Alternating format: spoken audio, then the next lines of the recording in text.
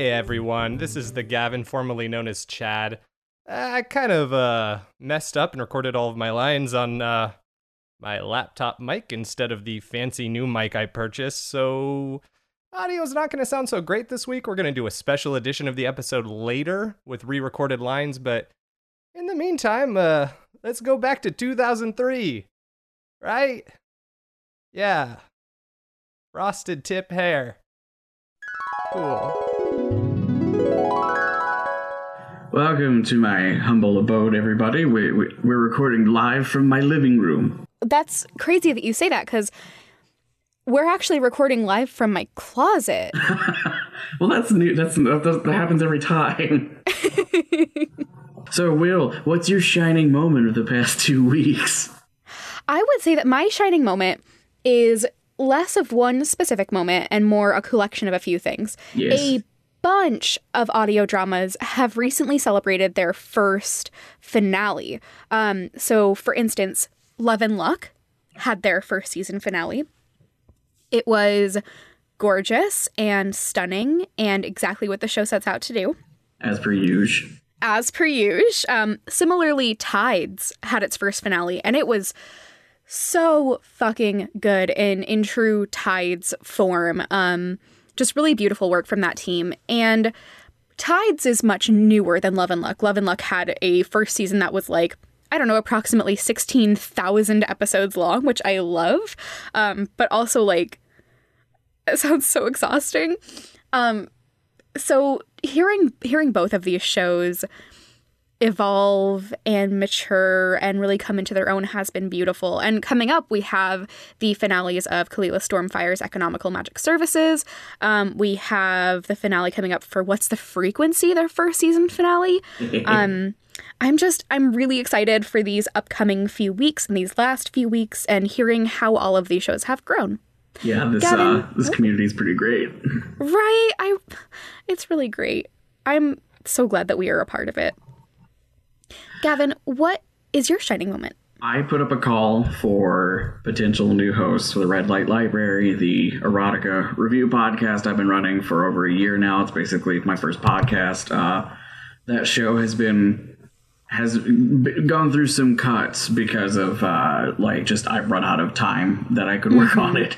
So it's gone to being like twice a month and a lot of stuff, and I just want to work on it more, even if I can't be in it. So I started, trying to find hosts, and thanks to you having this wonderful platform of your Help Wanted section, I now have a Discord server with 5 other people in it that aren't me.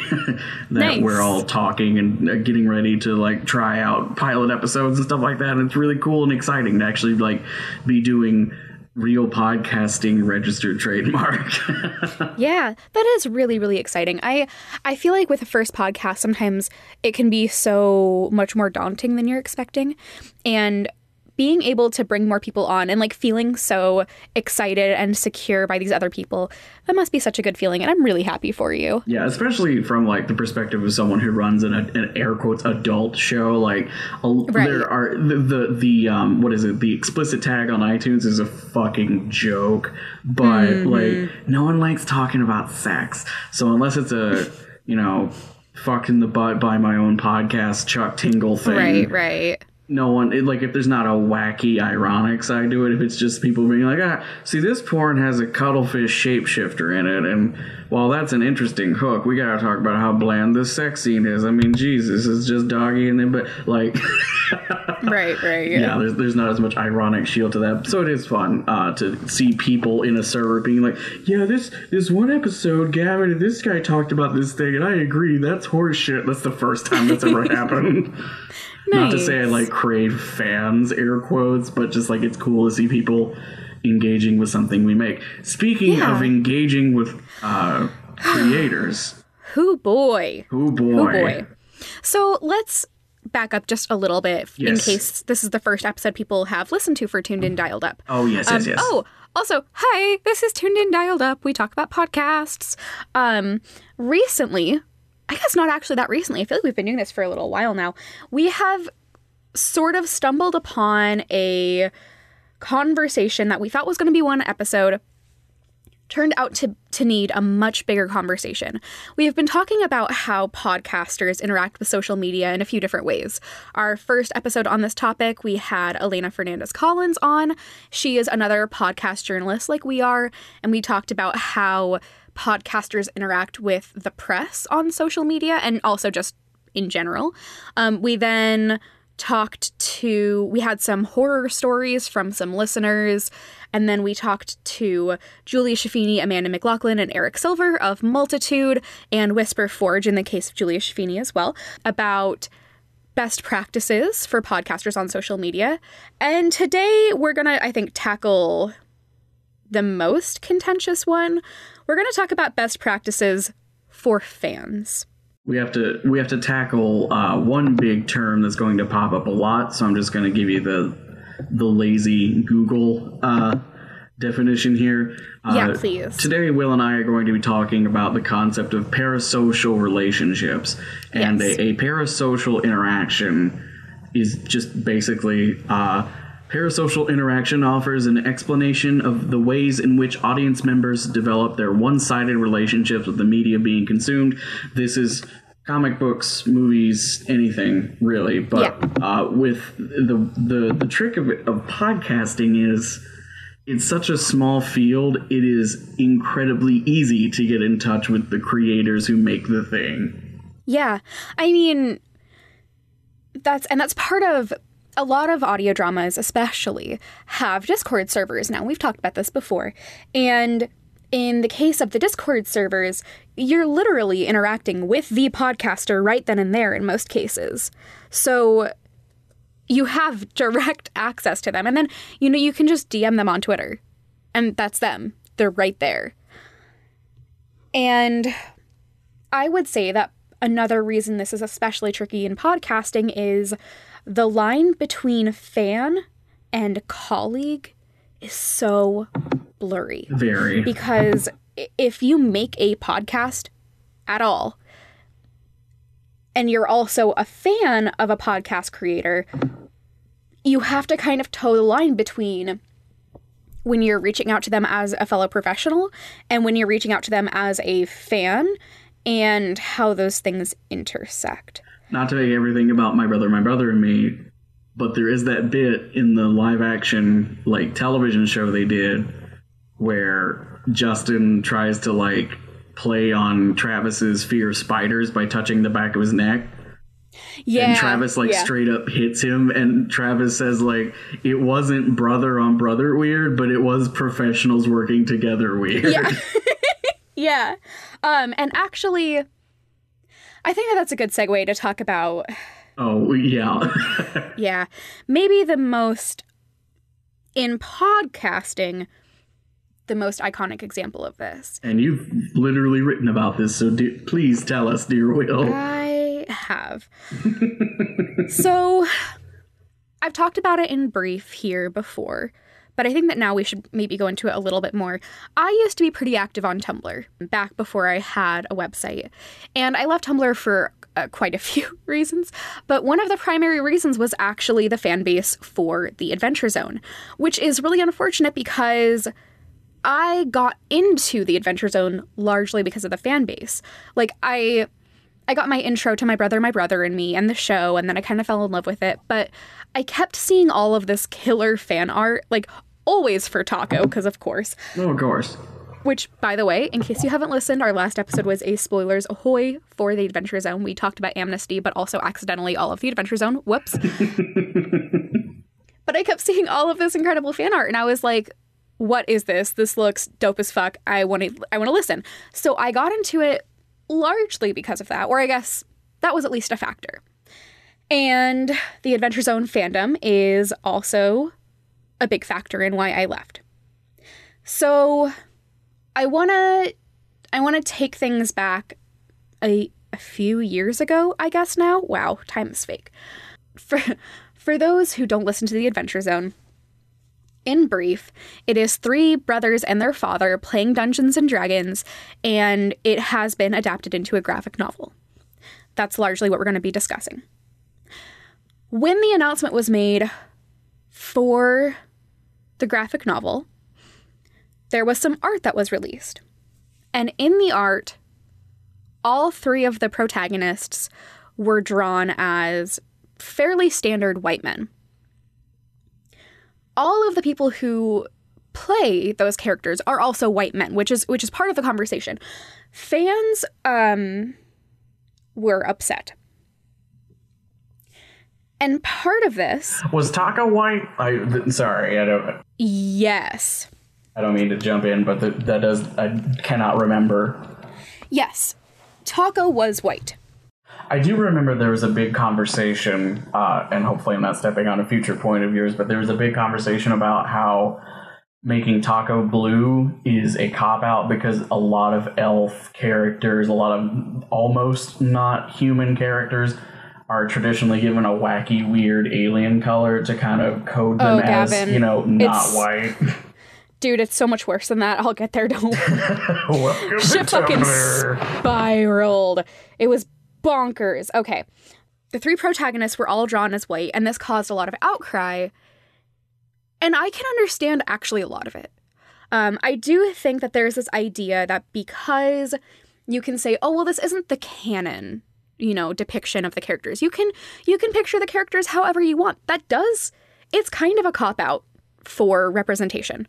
I agree with that. But I also think that there's a lot of nuance there.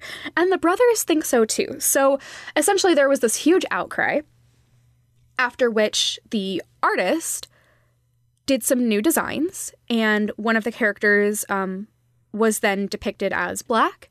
One of the characters, who is the elf, Taco, was depicted as blue, which is a standard fantasy thing to do, and people were not pleased. First off, there was a lot of outcry that the character who was depicted as black in the show is, admittedly, kind of a deadbeat dad. He even calls himself a deadbeat dad multiple times.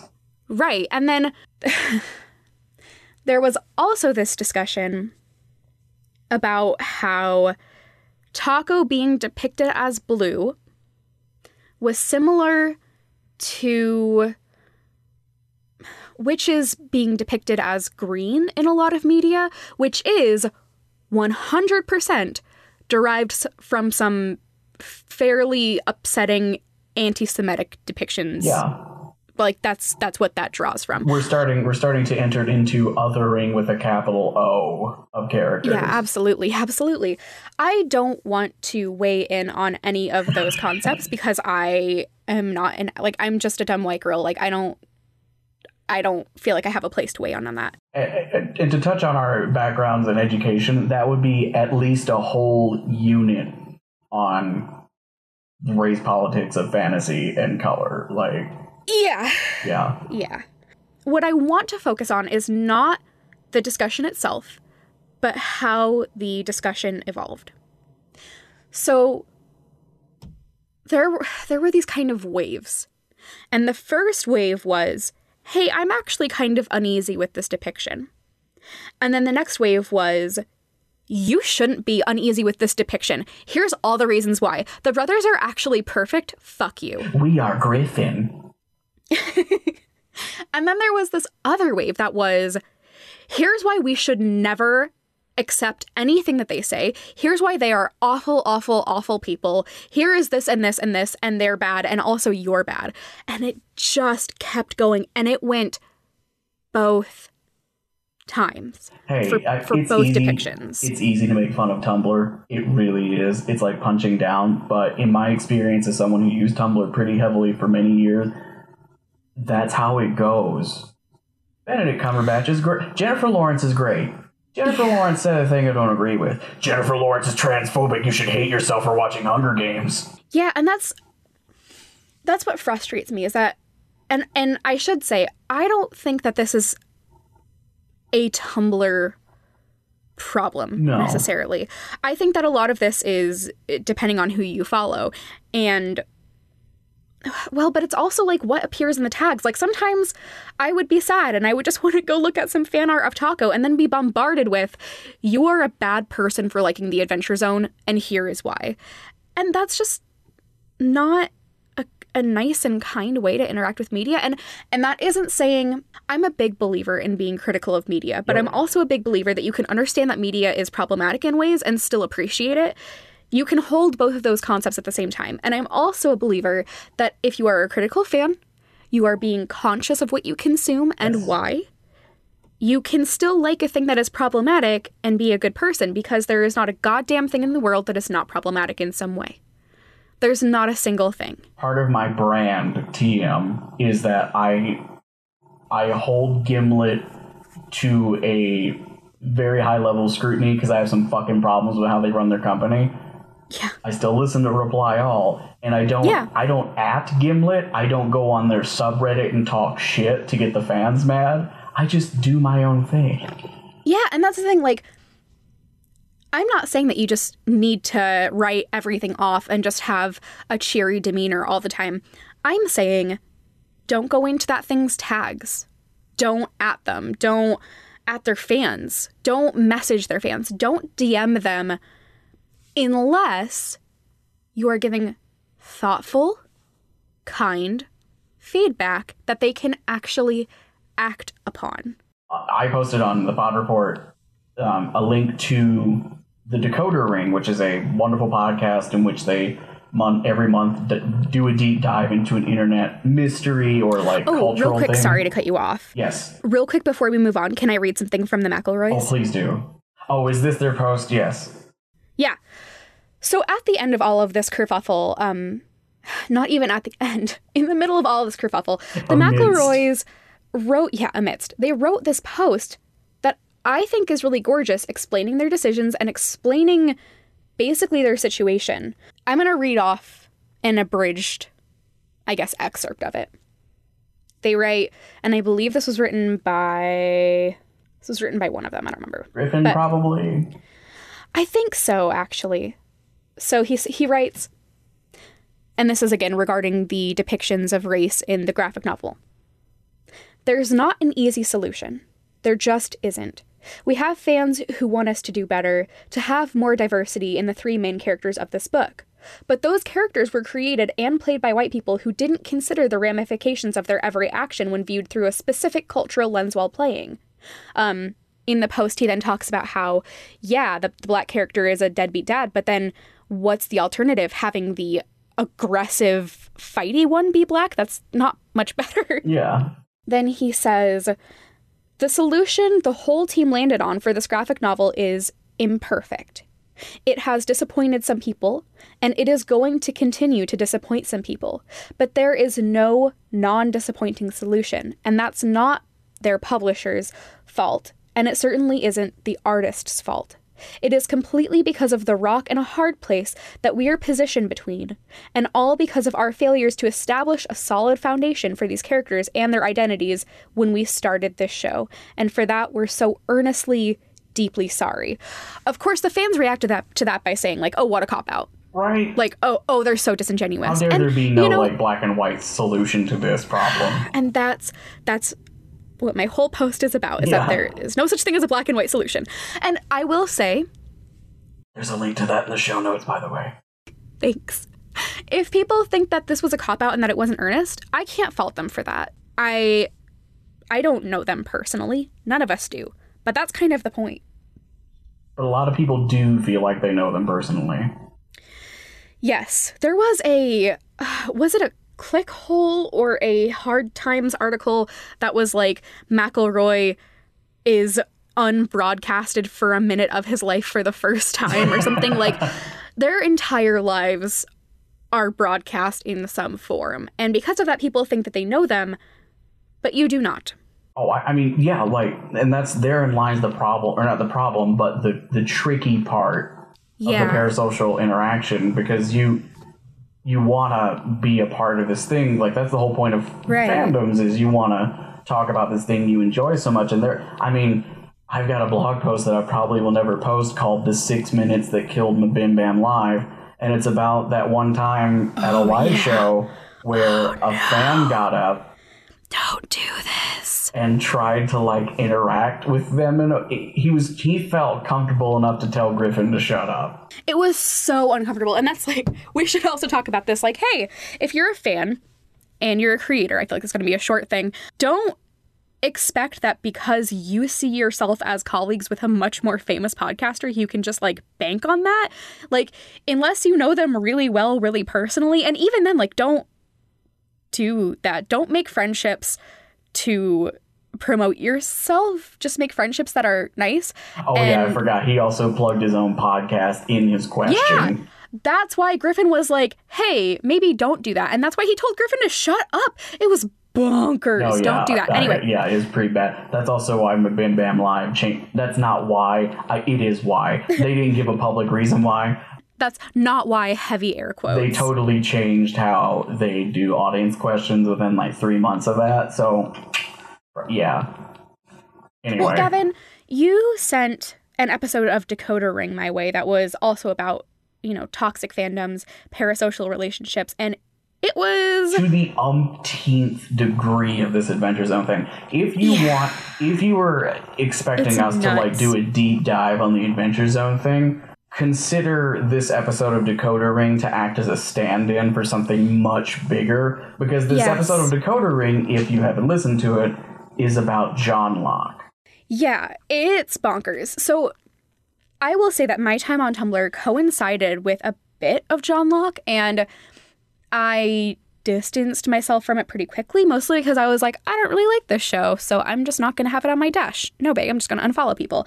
But I did see some of it go down, and I know people are very, very passionate about it. And I don't want any of this to come across as condescending to people who feel really intensely about the media that they consume. I think that there is nothing wrong with being really intense about your thoughts and your feelings on a piece of media. My issue is when your passion turns to entitlement. Because I am not of the belief that creators owe anything to their fans. Not a single fucking thing. I will say there's one thing I think creators do owe their fans, other than gratitude. I think that creators owe their fans an openness to actual constructive criticism. Yeah. That's the one thing. But I think that defining actual constructive criticism is tricky. So, sorry, Gavin, if you could just explain the context for this. We haven't even explained what John Locke is. I just kind of started talking. Okay, so in 2000, BBC starts the wildly successful modernized version of Sherlock Holmes, simply called Sherlock, starring Benedict Cumberbatch and Martin Freeman. Cumberbatch playing Sherlock and Freeman playing Watson. And there has been, since the first fucking Sherlock Holmes story came out, there has been a subtext that readers have tried to pick up that Watson and Sherlock are fucking. And okay, hold up. I have contention with some of that phrasing. Okay. I am genuinely of the belief that it was put there purposefully. It might have been. I'm very much of that belief. It's debatable for sure, but I am of the belief that they know the author is dead person about stuff like this. So like, I am the author is dead when I have any respect for the work, but I don't for Sherlock or for Stephen Moffat. The modernized version is completely different. Like the character of Sherlock and Watson, whether or not they have been fucking in the Conan Doyle stories, who knows or cares. But in modern Sherlock, people were like, the fans started to pick up these little like nods and hints that maybe it's canon now. I never got the feeling that it was canon or going to be canon, but I did feel like they were purposefully putting that on because they knew that it would appeal to a shipper audience, because shippers buy your show and they buy your merch and they support you. Especially and I feel like it was, not to spoil any, well, this is it, fuck it, this is a spoiler, but there's one season ends with Sherlock committing suicide by jumping off a building. Ostensibly committing suicide. And it was like over a year between seasons. The fan base created some of the wildest theories possible to explain how he could survive that. And the way the show interacted with that was the writers make that at the first episode where he's like, I didn't die. It's a bunch of characters in canon coming up with their own theories on how that happened. And then at the end of the episode, it all but has Sherlock turn to the camera, wink, and say, but that's not how it happened, and you'll never know. And then flip off the camera and ride away on a moped. Like, right. That was a direct response to the fandom saying, no, fuck you. And when you do stuff like that, you run the risk of making the fan base go, well, if that happened, if they're listening to me there, they're listening to me elsewhere. Yeah, exactly. And that's what worries me. I feel like, so the rest of the episode goes on to explain, like, the absolute intensity with which the fandom believes that this was supposed to be canon, something that was supposed to happen in the actual text of the show. Literal where they have these, like, theories. Literal conspiracy theories that the ending was not the actual ending because it was bad. It's bonkers. What bothers me, I mean, one thing that bothers me is genuinely, I think that Stephen Moffat's a bad person who interacts with his fans really poorly, but the fans felt this entitlement for their ship to be canon for something that they wanted to be canon. And I worry about this a lot with podcasters. I don't want to name any names here, but I've seen conversation a few times in a few places where people are worried because they see fan art or fanfic or other fan creations that are shipping two characters, and that ship will start to build steam. Yeah. And the creators know that that's not a canon relationship and be genuinely terrified to continue their creation. I want to talk about real quick. Yes. And you Gavin, you must listen to me. You must cut me off because I will talk about this forever. I mean, if go you for do it, not. I was Okay. going to use the black tapes as a perfect example of that. Yeah. No, I want to talk about... I know that it's probably ironic that we're not talking about much about podcasts specifically in this episode, but I think that... If we did, it would be gossip column-y at best. Exactly, and I want to avoid that. I think that it's going to hit too close to home, so I'm sorry if any of these references are alienating listener. I think that it's going to be more kind in this specific episode to talk about the very, very big fandoms like we have, and specifically veer away from podcasts and then bring it back to how we've seen people interact with podcasters. So I want to talk a little bit about the Dragon Age fandom. Oh. So good luck. Dragon Age is another one of those fandoms that basically scared me off of Tumblr. The reason that it did is, so for those who aren't aware, Dragon Age is a franchise of role-playing game video games. So basically you're playing a character, the character has a story. It's not just like a hack and slash. Like there's an actual story where you make choices.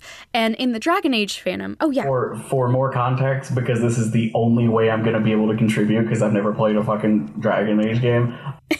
For those who have played Mass Effect, Dragon Age is just Mass Effect style dialogue and they're made by the same development. company. Yeah, they're both by BioWare. They're both BioWare. So I just wanted to, there's a foothold if you've never played Dragon Age. Yeah, Skyrim and Fallout are analogous as well, though made by a different company. So basically, Dragon Age and I assume Mass Effect. I've actually never finished a Mass Effect game. I tried playing the first one and it's just so clunky now. It's so old. It's so bad. So Dragon Age is and Mass Effect, from what I've seen, they're both kind of known for having these like big romance quests where you can pick a character and you can romance them, and you know there's like a whole story that follows. The second Dragon Age game features a whole ton of characters you can romance. It also has a main character who you play as. You can customize the character. However, you're not playing like a self-insert, really. You're playing a specific character, if that makes sense. It's less like Skyrim and more like, what are games that people like? More like Overwatch, where you're playing like a specific character, if that makes sense. I don't play a lot of video games. Yeah. Okay. I just want to compare it to all the Supergiant games. It's not a blank audience, blank slate for the audience, the player to put themselves in. Right. It's not a Master Chief. Right, exactly. So, in the second game, all of the characters who you can romance are canonically bisexual, meaning they are attracted to people of their gender and other genders. I saw a lot in the Dragon Age fandom.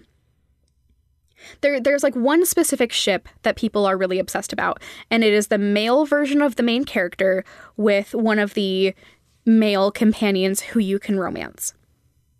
More than once, I saw people say that if you choose the female main character and romance the male side character, you are participating in queer erasure. Oh, fuck's sake. I would like to just put it out there. I am a bisexual woman married to a man. I'm actually not straight. Being married to a man doesn't make me straight. It's not queer erasure for me to be married to someone I love who happens to be a man.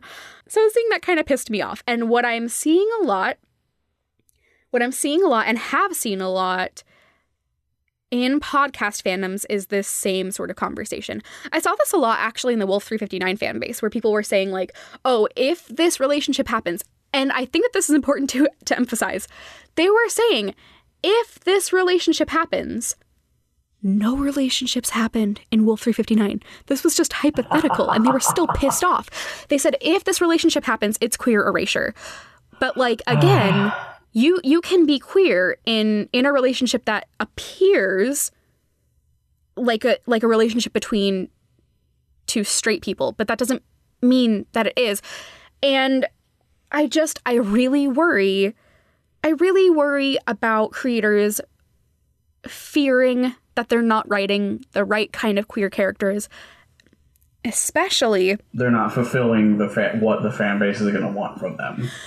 Right, and especially if those people like are writing as a way of giving representation to themselves.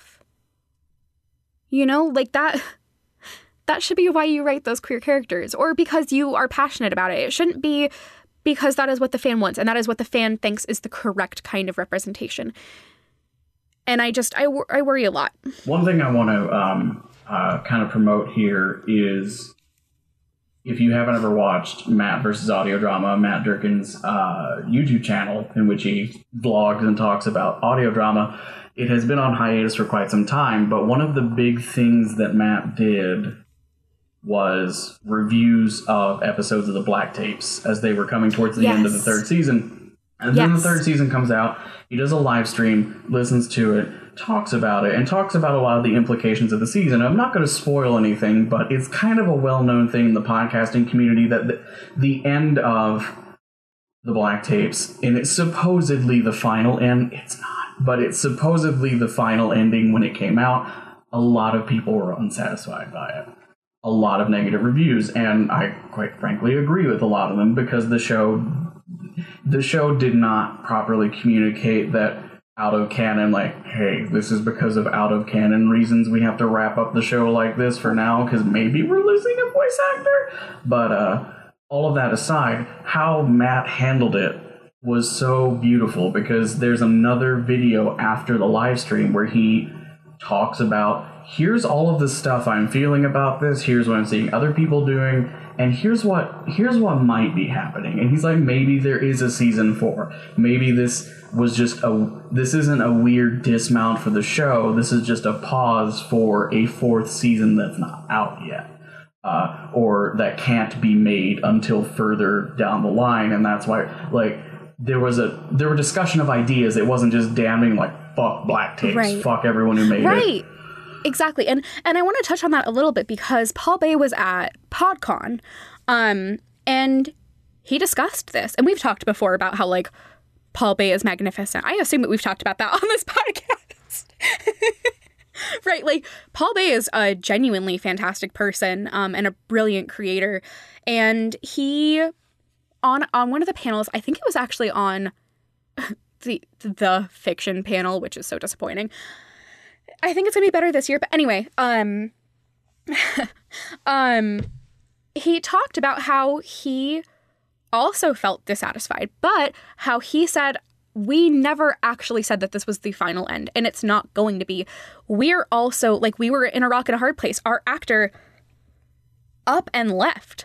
Like, we were panicked. And, you know, I feel that. I think that that's really valid. Yeah. I think that people see podcast creators as, like once they have a season or two under their belt, they're just like automatically perfect professionals and they know how everything works. That's not the fucking case. Like, we are all just people struggling to make a thing that we care about. And sometimes shit happens and we've never had to deal with that before. And all we can do is our best.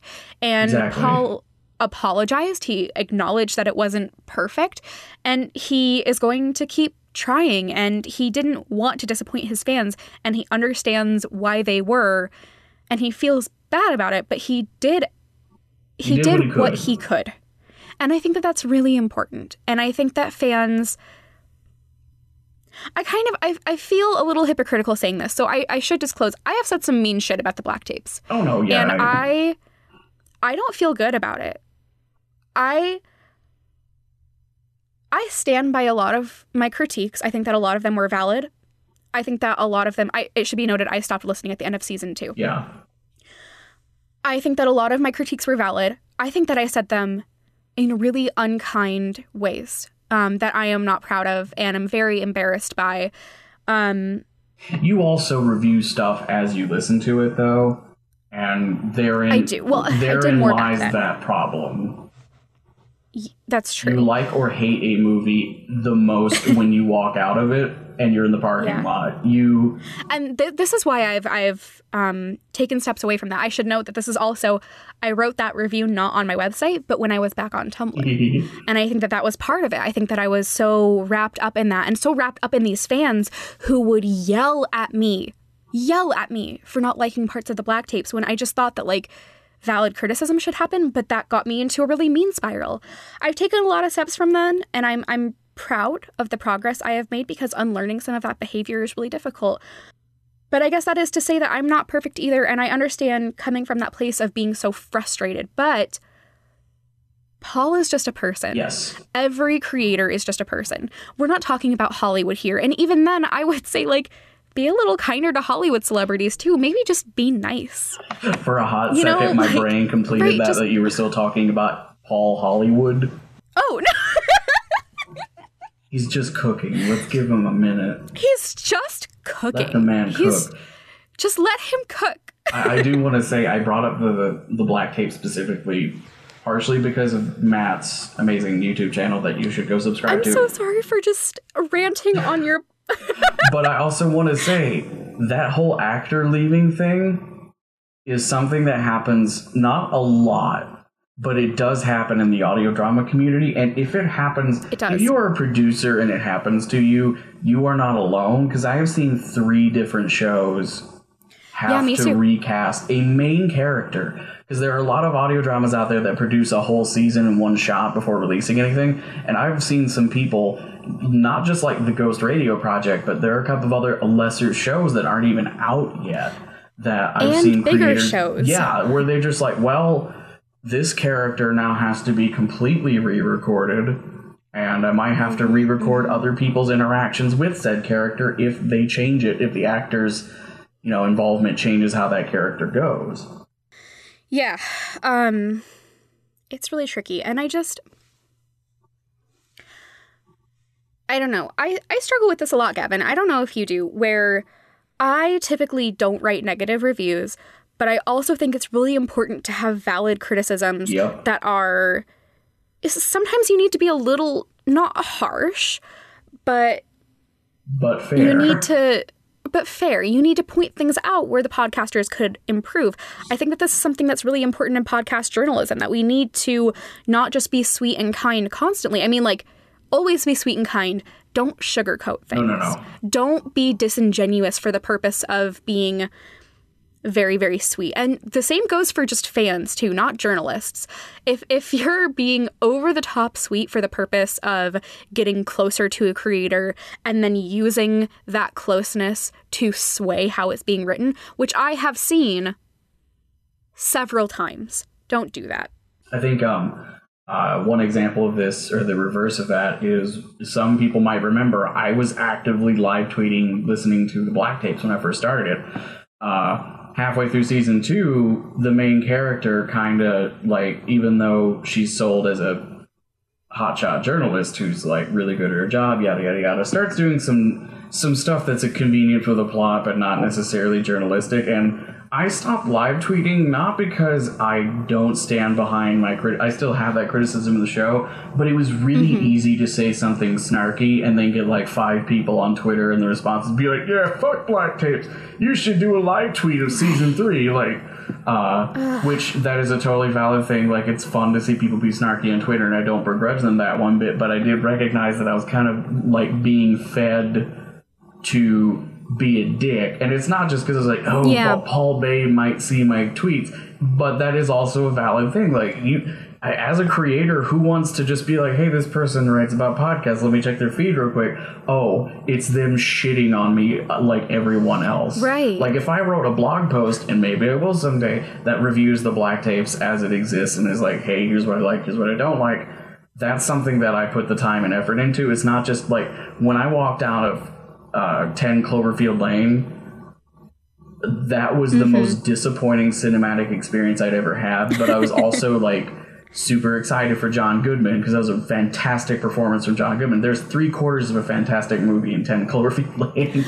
I also think that there's a difference though. Like, the creators of that movie are never gonna fucking see what you say, and if they do, they're gonna be like, it's another one. It's not a podcast. Like, yeah, but that's podcasts are usually made by like one small crew. They're right there, and that level of closeness adds a lot of vulnerability in so many different ways, and you just need to be cognizant of that. That's why, like, we shit on Gimlet, because it's fucking Gimlet and they don't care about our opinions, and they never will. And it's a bunch of rich white people who don't recognize their privileges on anything. Yeah, they're bringing in so much goddamn money.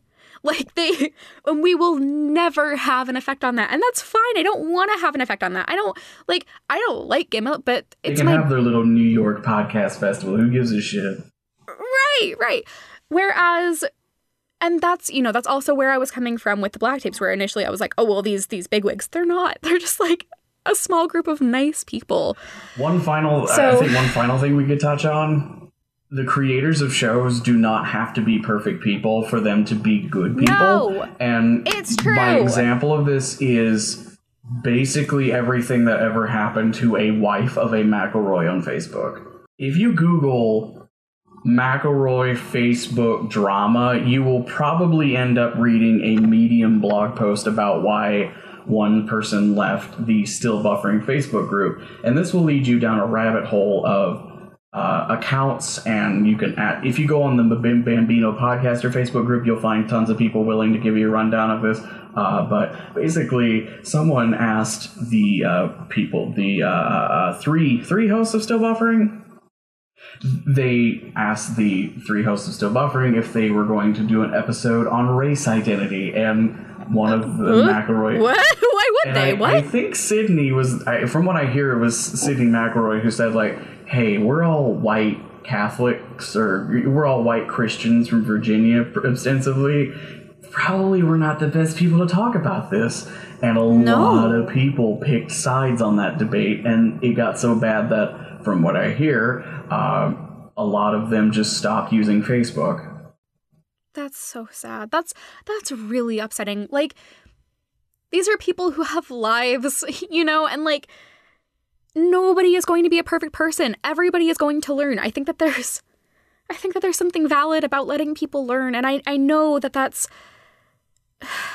difficult and it's frustrating. Yeah, I know. And again, we're circling around to using the McElroys as like paragons of podcasting, but that's just like their fans are just so intense. They're also some of the most popular people in podcasting. Like they're more likely to generate these stories. I don't know. I just wish that like everybody would remember that everyone is a human person, you know, who like experiences things in their own specific ways, but they do experience things. And very rarely is somebody actually numb to the hatred that they will receive for things. And sometimes like people do really fucked up shit that needs to be called out. Yep. I'm not saying that's not the case. I'm just saying, I don't know. 2018 is a hellscape, Gavin. It's been a hellscape for like 2 years now. Let's not. No. Not sure. I feel like I've lived in 2016 for 7 years and it's all been a fucking nightmare. Gavin, let's move on to some nice things. Yes, let's move on to some nice things. And to button up the negative part of the show, Gimlet, give Starry Kind the rights to the mystery show, you fucking cowards. All right. Seriously, you fucking cowards. Let's move on to recommendations. Let's move on to recommendations. This week, we are talking, we're doing... It's back to normal format, so you and I both have 2 recommendations, probably. Will, do you want to start off with what totally isn't going to be your podcast? Yeah, for sure. So I recently started listening to something that is, so it's kind of like Song Exploder, but instead of it being like pop music or what have you, it's about soundtracks. And it's called The Soundtrack Show, and it's a real podcast, you shit. It's a real thing. How dare you? It's called The Soundtrack Show. And it goes into soundtracks from, like, big motion pictures and lots of other things. And it breaks down what makes them great scores. It's really brilliantly written. I was in orchestra for most of my life. I worked in a music shop for 4 years or so, off and on. Fucking God. Sorry. Everyone I know, every fucking person I know is in band or a musician of some sort. Yeah, it's because you attract fucking nerds. I'm like actually shocked that you seemingly were not. No, I wasn't. I didn't go to high school. I didn't get the option. What? Oh, yeah, I'm homeschooled. Oh, wait, I knew that about And you. that Okay. explains everything everyone says to themselves. You could have been in a very, very small chamber orchestra. So, long story short, I'm like a big theory nerd specifically. Like I love the math behind music, which is weird because I don't like any other kind of math. And the Soundtrack Show, what I like about it is that it goes into some of that. It hits like the perfect amount of theory for my brain to go, I know a thing. But not enough for people who like don't know shit about theory to be like, what the fuck is happening right now? It's very accessible and it breaks down what makes songs memorable and what makes them work really, really well in a cinematic or TV, et cetera, experience. So it's called The Soundtrack Show. It's by How Stuff Works, and it's really great. Gavin, what is your first recommendation? So, Will, my first recommendation of the day, have you heard of a little investigative journalism podcast that's just come out from the people behind that part of Gimlet? I haven't because I'm assuming it's fake. Please continue. You should, because it is. So, following on the footsteps of their wildly successful true crime series, that's all that yummy investigative journalism, the people behind Gimlet, Monsters that They Are, have started a new investigative journalism series about the dirtiest town in America and the one house cleaning company that has taken up the charge of trying to get this city's filth problem under control. This new show that you should totally check out, Will, is called Grime Town. Okay, that one was pretty okay. Okay. I can fuck with that. Yeah. I'm here for that one. I'll fuck with that. Yeah. My first actual recommendation this month, my first actual recommendation this time around is Mount Olympus University, to the surprise of nobody. I still haven't listened, so please do tell. Mount Olympus University, in a nutshell, is the radio feed of a magic microphone. I think it's magic. I think they're selling it that it's enchanted. It's the live feed of an eternally on microphone in the abandoned radio studio of Mount Olympus University, the university where all of the figures of mythology that you can imagine are going. Except one human, Pandora, got a full ride scholarship to this university she never applied to, but also all of her applications to other colleges magically disappeared, so Mount Olympus is the only place she could go. So we have this main character who has a lot of imposter syndrome, kind of characterized by the fact that she's the only person in the school that doesn't have some sort of special ability. Meanwhile, Thor's knocking back drinks like they mean nothing. Zeus is a man whore. As Zeus is. Piece of shit, but Hera is also still his girlfriend, and she hates Pandora because she thinks Pandora's fucking Zeus behind her back. It gets real college real fast. And we get this by the school kind of leads Pandora, because it's like fucking Harry Potter up in there, to this radio room, and she just kind of starts using the radio room, and that's how it gets started. And as we go on now, she's like, where we're at in the show, she's actually like club president of the radio club, whatever. Mm-hmm. Like, she runs the radio station. She's actually making announcements. She's coming in her own, and it's like this it's got that hook of it's a fantasy podcast, and it's got these mythological characters in it, but it's also kind of slipping in the narrative that Pandora is dealing with anxiety by doing this. Because, like, that. In the first episode, she talks about, like, she's been planning to go to college since she was 8. She's been like, yes, college. She's been waiting for college. You know, that was her whole high school experience.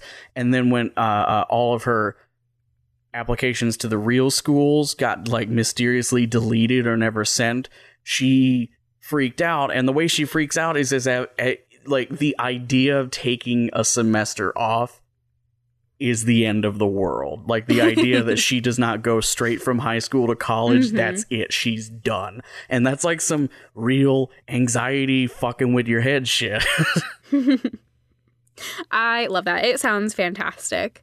Oh, also her roommate's Aphrodite. Good. And yeah, Aphrodite be fucking and keeping her up all night. Yeah, sounds about right. So, Will, what's your next recommendation? So, my next recommendation is... it's this audio drama. It's just now closing up its first season. It's about the scientist, and she's at an amusement park, and, you know, they're, like, doing some tests on things, and she accidentally gets split up from the rest of her group, who are also scientists, and the show is mostly her getting lost in this amusement park. She lost her map. It's, like, a whole thing. And going from place to place, trying to track down the rest of the scientists, and she occasionally calls them, and she's able to communicate, but only briefly, because the cell service is really bad, and people are, like, you know, screaming in the background and what have you. And it's called Rides. It's by Jesse Taylor. It didn't click at first, and I was scrolling through my podcast, and I saw the thumbnail for Tides. I'm like, oh, it's Rides. She's going to say Rides. And if you didn't say Rides, I was going to be very, like, pissed off. No, it's Rides. And this puncast was a submission from the lovely Liam on our Podcast Problems Discord, who also is Belsonic on most social media. So thank you so much, Liam. This is such a fucking gem of a puncast. I really loved this one. When he was, like, typing it up and I was watching the text happen, I was, like, bouncing up and down on my seat. Like, I know where this is going, and I love it. Gavin, what is... oh, wait, no. I have a real recommendation. Yeah, you should probably do that. Yep. So both of my recommendations this time around are going to be their podcasts where their next season is going to be coming up soon or has already been released. So for this one, the first episode will have been released yesterday, but it's tomorrow as of recording because of editing magic. So the first one I want to recommend is The Big Loop, which I may have recommended before, but I don't fucking care. The Big Loop is, oh my God, it's by Paul Bay. I'm not even being cute. I just really want. So, The Big Loop is Paul Bay's anthology podcast. It is compared a lot to Black Mirror, but I don't think that is incredibly apt. But it's the same kind of like, it's sci-fi, sometimes magical realism, anthology series where each episode is totally different. So you can jump in at any point. A lot of people jump into an episode called Goodbye, Mr. Adams, which is one of, in my opinion, and in most fans' opinions, one of the very, very best episodes. But I love the first episode. Essentially, each episode is a different take. They're all a little sci-fi or a little magical realism, but it has this really beautiful humanistic edge. They're all told as monologues that are just brilliantly performed. There's minimal sound design, but it just adds the right amount of texture. Every episode is moving in a completely different way, and I almost don't even want to discuss it too much more, but I can say that I got an advanced listen of the first episode of the second season. I was gonna say, hey, what's up? Yeah, nope. First episode of the second season, and it's just moving. Like, there's no other words for it. It's so fundamentally and deeply beautiful. It's very literary and almost hypnotic. It's just fucking gorgeous. It's unlike anything else you're going to hear. So be sure that if you haven't subscribed to The Big Loop, it's just now starting a new season. I really can't recommend it enough. All right. Gavin, what's your next one? I'm gonna break from form real quick because my second recommendation is a podcast that like doesn't need our help, so I'm just gonna do two quick doesn't need our helps together. First off, Archive 81 is the one I actually brought and prepared today. Archive 81's a wonderful slow burn horror podcast that you should try. Guy gets a job working for a mysterious government agency, maybe, in which he's put in a bunker and has a massive archive of cassette tapes. But there's like one specific section 81, that he is to go through. They are not they are not in chronological order, so it's his job to like record the metadata, note what's on them, put them away. But of course, what's on the tapes is some fucked up shit. But it's real fucked up shit. The thing that really grabbed me about the show, there's not a single fucking jump scare. Not a I'm almost through season 2.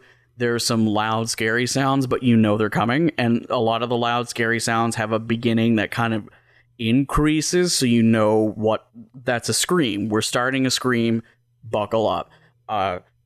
Everything about the show is just, it takes its time. Episodes are like over half an hour, which is kind of rare for short-run audio dramas, but like, each episode that's like half an hour feels like an hour in a good way. Like, so much content, especially in season 2, where it's way more plot heavy.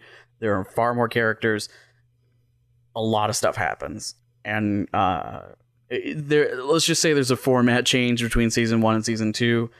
I've really enjoyed the show so far. I'm near the end of season 2, about to start the season 3 that's not done yet. I highly recommend it. And since Archive 81 is a pretty hefty podcast that I'm probably not going to influence the listenership of too much, I also want to say there's this one. I throw this in the popcorn podcast area for me. There are novels out there that you read on a plane or at the beach, and that's it.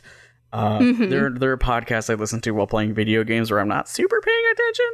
There's one called Hey Riddle Riddle. It's from a website that I've forgotten already because they didn't put it on the thumbnail art, and I can't be fucked to look up the podcast on my computer. It's called Hey Riddle Riddle. It's a podcast in which 3 people just sit there, and one of them has looked up some riddles. The other 2 of them have no idea what the solution is. They sit there and kind of talk through it. It's a comedy podcast, so there's lots of running jokes. In the first episode, someone comes up with a hypothetical male and female, so Kevin and Susie, and then later on they can't think of new names, so they say Kevin and Susie again, and this starts the steadfast rule that all men are named Kevin, all women are named Susie, so whenever they role play out something, they can only be named Kevin and Susie. which is not the funniest fucking thing in the world. But for a goofy little it's cute. It's a cute podcast to listen to when you're in a commute or something. And some of the riddles are genuinely fun. They actually start the show by going through a lot of the doctor was his mother level riddles that everyone and their mother knows. And it was really fucking well timed that they launched this show right when Mabim Bam had that riddle.com incident. Oh yeah. That was fun. Yeah. So yeah, that sounds Hey very Riddle, cute. check that out if you want. It's some big website that I should have remembered the name of, so that they're fine. They're doing fine. Right. So, my second recommendation is going to be another podcast where I got an advanced listen of an upcoming season. It is, an upcoming episode. It is Greater Boston. And I think I've talked about this one before, but oh my God. Friend of the show, so good. Greater Boston. Friend of podcasting, Greater Boston. Seriously, I love Greater Boston. This is a realistic fiction / magical realism / what? That takes place in a fictional hyperbolic Boston, like Massachusetts.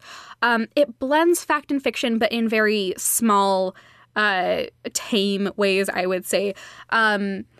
It follows the events after the world's boringest man gets on a roller coaster for the first time and decides, oh, no. Nope. I die now, actually. And he just fucking nopes to death. But the way that things coalesce around this is really interesting. It has a huge cast of really complex, strange, wonderful characters that have these sort of parallel timelines where they intersect and then they don't. And it's really gorgeous. It is one of my favorite audio dramas. It has beautiful sound design, has great writing, great acting. It is an audio drama for if you're not the type who, for instance, is really into sci-fi or really into horror and you want something that's a little bit more close to home, a little bit more Mike Schur. So a little bit more like, it feels a little bit like Parks and Rec or The Good Place or Brooklyn Nine-Nine and that sort of, it's real life, but much more cute. If we had to use the horribly restrictive genres of books, it would go in literary fiction with a capital L. Yeah, definitely. So that's Greater Boston. So good. It's been recommended on the show in an earlier episode, so if you want to hear clips of it, I probably used them back then.